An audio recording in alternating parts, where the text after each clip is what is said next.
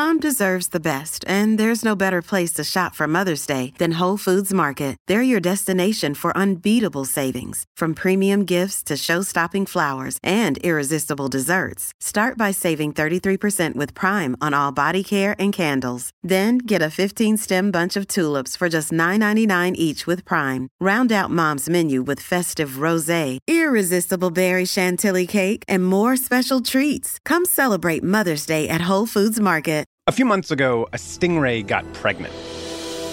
Except there were no male stingrays in the tank, which raised a question. Who's the daddy? Who's the daddy? Who's the daddy? But scientists think there is no daddy. And it's not just this stingray. All kinds of animals are getting pregnant all on their own. This week on Unexplainable, what exactly is going on here? Follow Unexplainable for new episodes every Wednesday. It was 1969 in Milwaukee, Wisconsin, and I was a flower child, the real deal.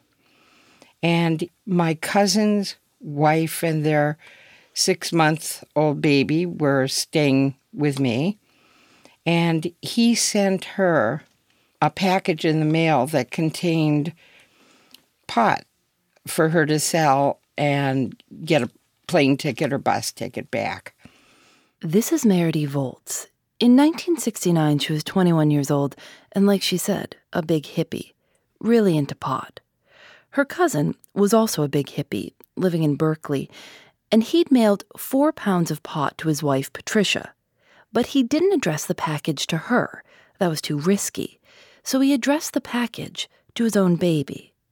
Meredith drove Patricia and the baby to the post office to pick it up. My cousin's wife went in, got the package from the post office, and when she came out to the car where I was waiting, she offered me either the baby or the package, and I took the package. And we were surrounded by Vice Squad with guns drawn. And I also had 3 joints, 4 roaches, and 2 seeds in my purse. They were taken into custody and strip searched. A police officer placed the package in front of Meredith and told her to open it. She looked down at the package and then back up at the officer and said, "I can't open that. It's not addressed to me." And so I refused because it wasn't addressed to me. But you knew what was inside. I did. But the package wasn't addressed to me, so it didn't seem like I should open the package. That's pretty clever. Right. That would have been a federal offense right there. And so I refused, and he ended up opening the package himself. Their mugshots were printed in the Milwaukee Journal the next morning under the headline, "Mail Contains Drug, Young Women Seized." In the mugshots, her cousin's wife is smiling. Meredith is not. You'd think that wouldn't be front-page news. It was in Milwaukee, and it was a felony. 1969. There was a whole different feeling in the air about people who used pot. Their bond was set at $250, and when they did go to trial, their lawyer argued that it was illegal for the police officer to open the package because it was addressed to someone else, even though that someone else was a little baby. According to the trial transcripts, the judge said, quote, "I don't buy that, by golly." But in the end, it worked. The case against the 2 women was dismissed. She was warned that the police would be watching her very closely, and so Meredith left Wisconsin and moved to San Francisco, a nice Midwestern girl no one would expect to become a serious marijuana distributor. They called her the original Brownie lady. I'm Phoebe Judge. This is Criminal.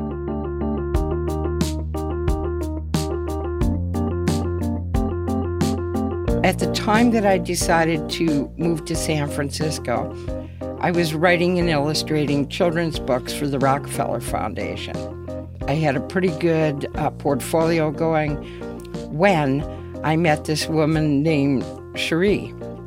And She had a little business on Fisherman's Wharf where she would bring coffee to the lottery in the morning. The street artists on Fisherman's Wharf at that time had a lottery in the morning for the spots where they would go and set up and sell, because there wasn't enough spots for all the street artists. And she would bring coffee, a big urn of coffee, and she baked little breads like pumpkin bread and different sorts of bread. And then she had just 12 pot brownies that she had in a special bag. And I happened that day to be working on a painting and decided to do a little bit of LSD at the time. I remember I was a full-on hippie. And she called me while tripping and said, I want to give you my business. Now, at that time, and still, I was very much into the I Ching, which is the Chinese Book of Changes. And what that is a book, or is a method of throwing coins and asking questions and consulting the occult, consulting the oracle. So at the time, I recall that day being very tripped out and tossed a hexagram, and it was supreme good fortune to do it, and that was where the brownie business was born. The problem was, Meredy knew a lot about pot, but she wasn't much of a baker. And in an early attempt, she forgot a key ingredient, flour. And so we were left with a pan of just like liquid brownie. And I recall us sitting with our feet up, looking at this pan of liquid brownie and kind of licking it, taking it, just the batter and onto our fingers and just licking it up. And pretty soon we were way too high. And we realized that how to make a good brownie, the key to making a good brownie was undercooking the brownies. Why? Because you don't overcook the pot. That's in it. That's in the ghee, which is in the brownies. Ghee is clarified butter, and you cook it with the pot. You want it to get hot, but not too hot.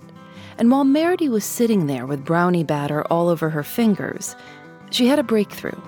She'd undercook her brownies and call the business Sticky Fingers. So tell me the difference between eating pot and smoking pot. It's a real different high. Eating pot, you digest it, and in your stomach, and it's just stronger. It's a different kind of high, and it's also easy to eat too much. Like, it's a little bit difficult to gauge how much is in a dose. So there were many, many stories over the years that began with, I ate the whole thing, and then ... happened. Because we would recommend a quarter at a time to split it in 4. But at that time, it was kind of a crapshoot. Everyone wanted what she was selling, and she was making a lot of money. She fell in love, got married, and had a baby. They moved into a 4,000-square-foot warehouse in the Mission that would become the Sticky Fingers headquarters. You were all living in there with the ovens and the pot and the business. One oven.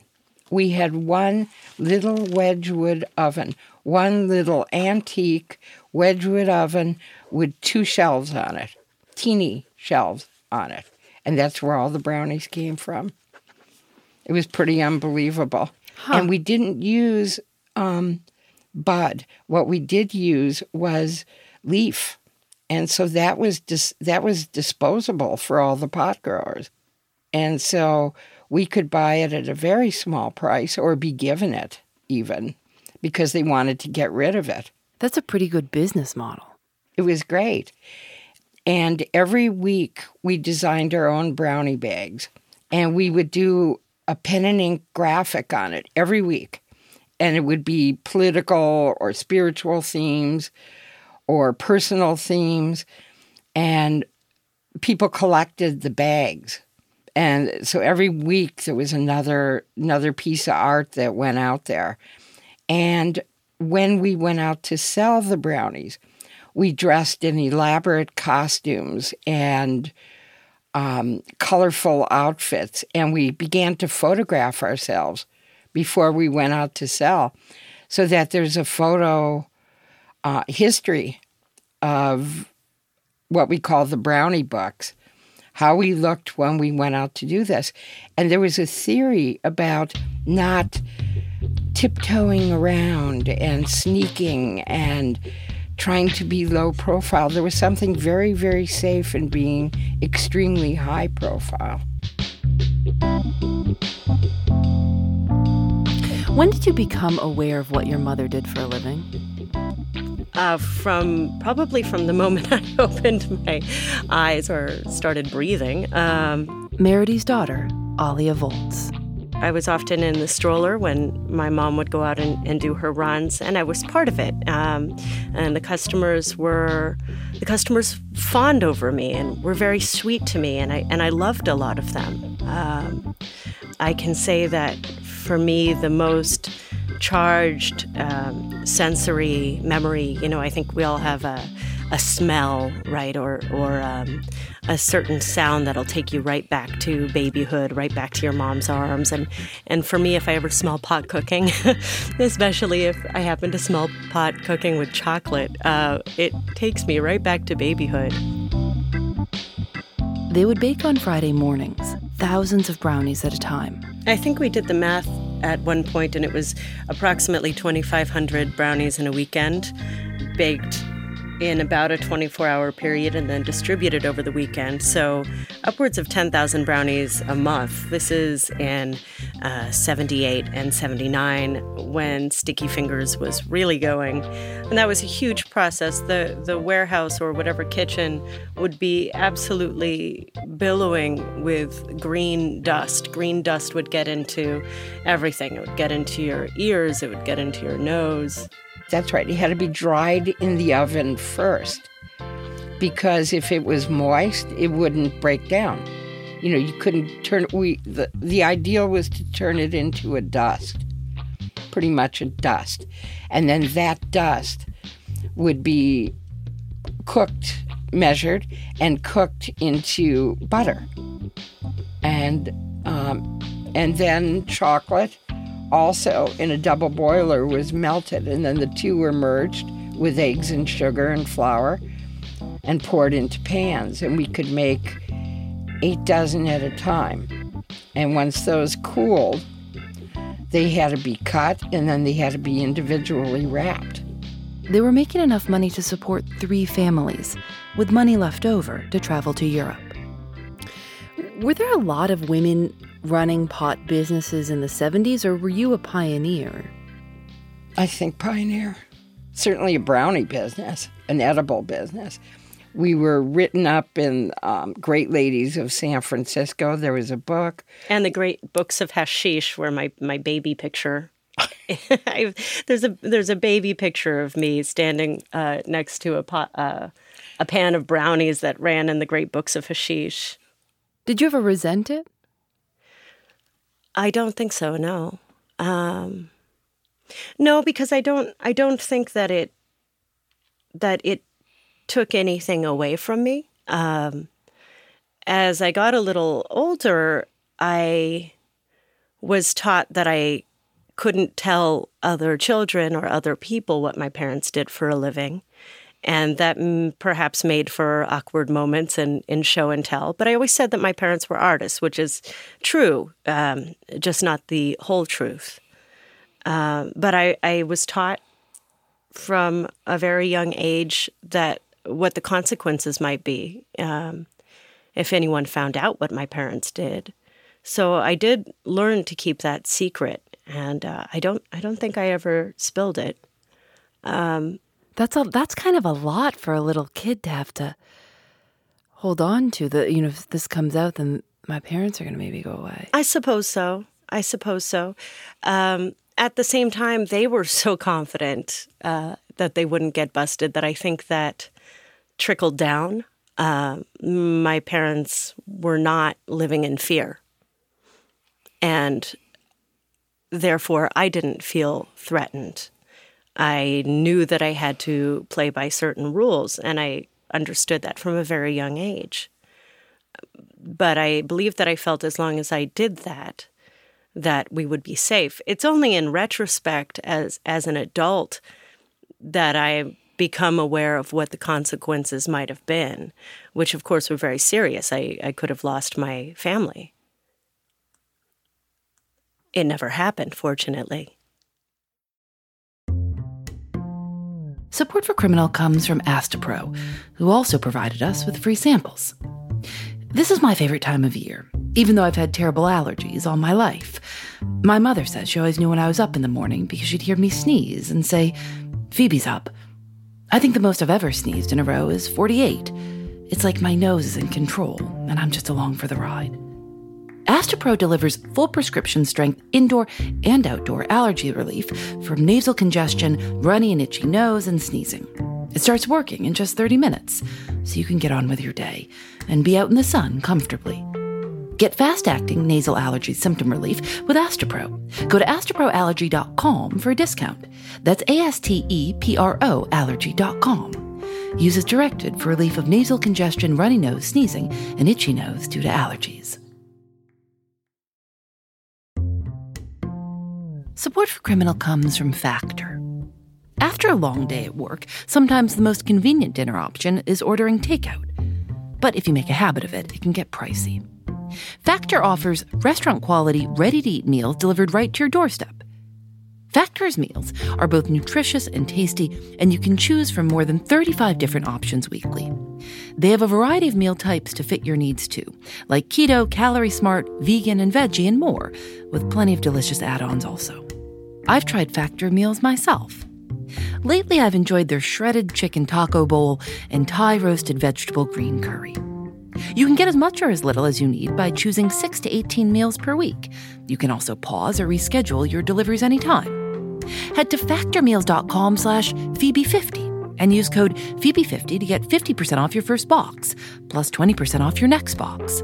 That's code Phoebe50 at factormeals.com/Phoebe50 to get 50% off your first box, plus 20% off your next box while your subscription is active. While Meredy never got caught, the culture was changing around her. Harvey Milk was assassinated. 900 people died at Jonestown. And remember, Meredy was a woman who took very seriously that ancient Chinese text, the I Ching. When you consult the hexagrams of the I Ching, you ask a question. It's said to help you make a decision. And so even though Meredy was a huge success, really a celebrity, she began to worry. Eventually, the business, which was really rolling, it was really big. It was maxed out. It was more than we could even do. And hexagrams started to not look good. Because remember, the I Ching was a silent partner right from the beginning. And hexagrams, which were talking about misfortune, and eventually AIDS hit the city. And then everything changed.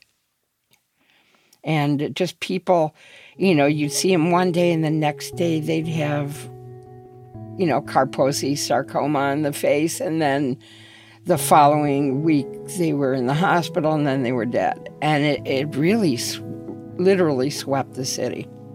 It was a sweep. It was very, very sad. It must have been horribly sad. It was horribly sad. It was tragic. And the Brownie served a different purpose at that time because it increased appetite. It helped people sleep who were sick.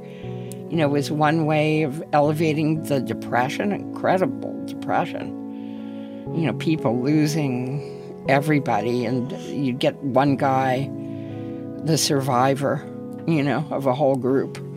It just was terribly sad. And so It just seemed, if I look back at that time, there's a whole wash over the whole thing of sadness. And the Brownies just gave a little comfort, I think. But the whole charm and art and, magic that was in the business from the beginning, with the costumes and all of it, just kind of went to maybe being a service. I mean, it was very, very different. after AIDS hit the city. She shut Sticky Fingers down in 1979 and moved her family to Northern California, to an area known as the Emerald Triangle, because it's the largest marijuana-producing region in the United States. When we left the city and went up north, eventually it seemed like a good idea to come down once a month with a little batch of brownies. And that was nice because it could make just a little bit of pocket change and then go back up north and be in the country. And eventually, that phased out and my life went on without the brownie business. When you've seen pot become legal and you have seen over this time of something that was vilified and at the beginning of your whole career here, felony charge. And now today, pot is everywhere. I mean, there are shops and stores in San Francisco all over. It's becoming incredibly well accepted. What has it been like for you to watch this whole thing evolve? It's about time. That's what I say. It's about time that is accessible for people. That's what I have to say about that. It's really about time. It's past time, But I was glad to have had that in my life. It's certainly colorful, and I love color. What do you make of the argument that it's dangerous? Bull. I say bull to that. Yeah. It's not dangerous. No. There's so many other things, if you ask me, that are dangerous right now. And it's so small to be such a huge issue, really. Do you still smoke? I do edibles. And particularly when I paint, I don't smoke because my lungs, I'm almost 70. My lungs are not quite what they used to be. So I protect that and occasionally do a little, if somebody has a vaporizer maybe, or when I paint, I love to do a little edible and put on my music and paint.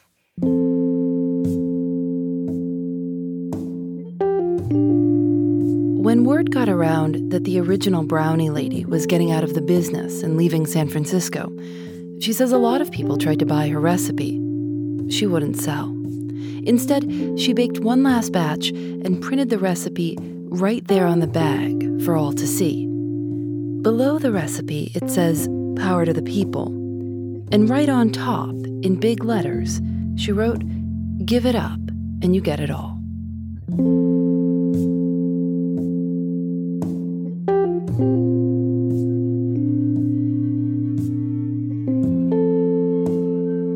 Criminal is produced by Lauren Spohr and me, audio mixed by Rob Byers. Special thanks to Alice Wilder and Russ Henry. Julianne Alexander makes original illustrations for each episode of Criminal. You can see them at thisiscriminal.com. Criminal is recorded in the studios of North Carolina Public Radio, WUNC. We're a proud member of Radiotopia from PRX, a collective of the 14 best podcasts around. We couldn't make this show without the support of our sponsors. If you'd like to learn more about sponsoring Criminal, you can email sponsor@radiotopia.fm. And thanks to AdZerk for providing their ad-serving platform to Radiotopia. Radiotopia from PRX is supported by the Knight Foundation and MailChimp, celebrating creativity, chaos, and teamwork. I'm Phoebe Judge. This is Criminal. Radiotopia.